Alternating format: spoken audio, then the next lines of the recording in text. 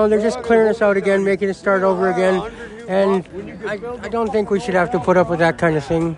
We pack up as much as we can, as fast as we can, but they don't give us any kind of warning for it either.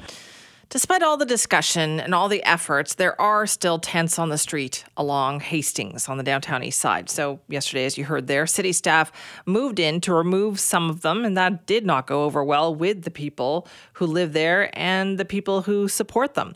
So we asked for comment from the city of Vancouver, and what they provided was a statement that essentially says this is ongoing work to address the Vancouver Fire Chief's safety order, and that their homelessness services outreach team continues to connect with people to offer them access to support services in shelter spaces or available SRO rooms.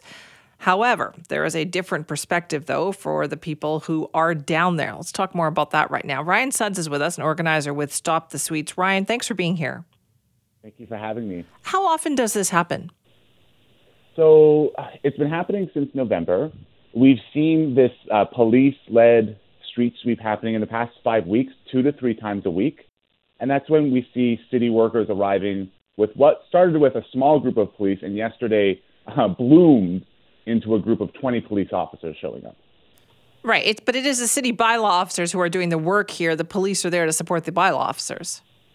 Yeah, so the city workers are working with the residents, but like as you can imagine, like if you're in violation of a bylaw and 20 police officers show up, it sends a particular message, if you know what I mean.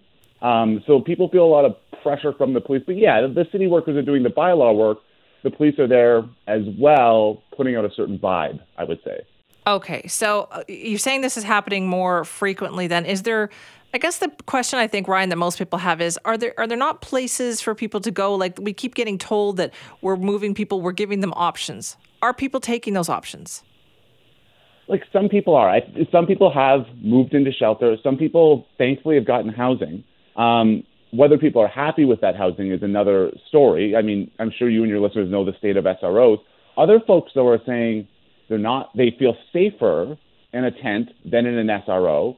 They feel safer in a tent than in a shelter, which really speaks to a sad state of affairs that people would rather be here than in these other spaces. So I think the question we keep coming down to is whether the what's being offered is suitable for the person on the street. And if it's not suitable for that person, then they should be left alone.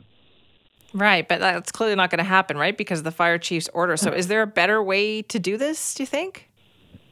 Like, I think certainly one of the best ways forward is, as an organizer with Stop the Sweeps, is stopping the sweeps. Like, there's no way that taking somebody's tent and a blanket in a cold snap is a good, justifiable thing and makes people feel better.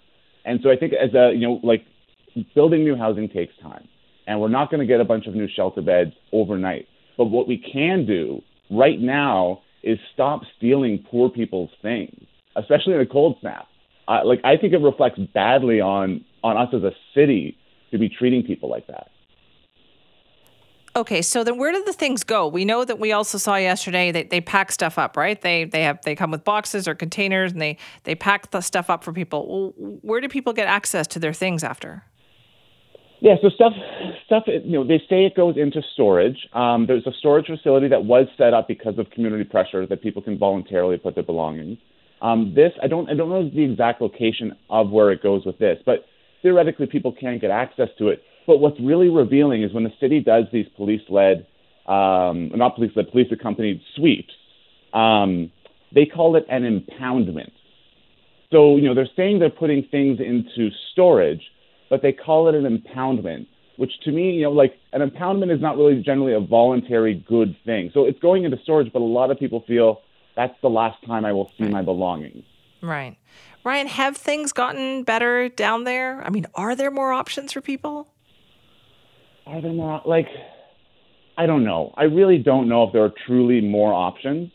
I think that there are right now, given the state of the options, my feeling is that, there are always going to be people until these options get better, until the housing gets better, who don't feel safe in these housings. Someone told me yesterday, what did they say? They would rather be homeless and fight for what they have than wallow and die in an SRO covered in cockroaches and rats.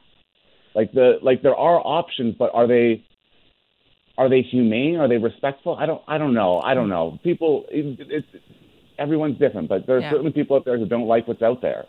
Ryan, what would you like people to know? Oh, I want people to know that the sweeps are bad. And I know that a lot of folks have a lot of different feelings about tent camps, but taking someone's blankets before a cold snap is not a good thing to do. Yesterday was Pink Shirt Day. It was the anti-bullying day.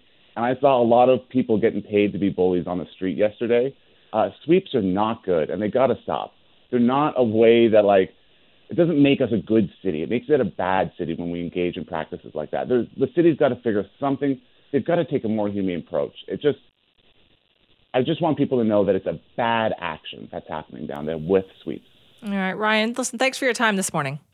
Yeah, thank you for having me. We appreciate that. That's Ryan Suds, one of the organizers of Stop the Sweeps, concerned about what's happening down there. I mean, it is the fire chief's safety order. That's what the city says. That's why they go in there periodically to do some of that cleanup, move some of those tents out there. But you know what? Ryan raises a point about the temperatures too. So again, we've asked the city to expand a little bit more on this. Just tell us, like, was there room made for people? Where did they go?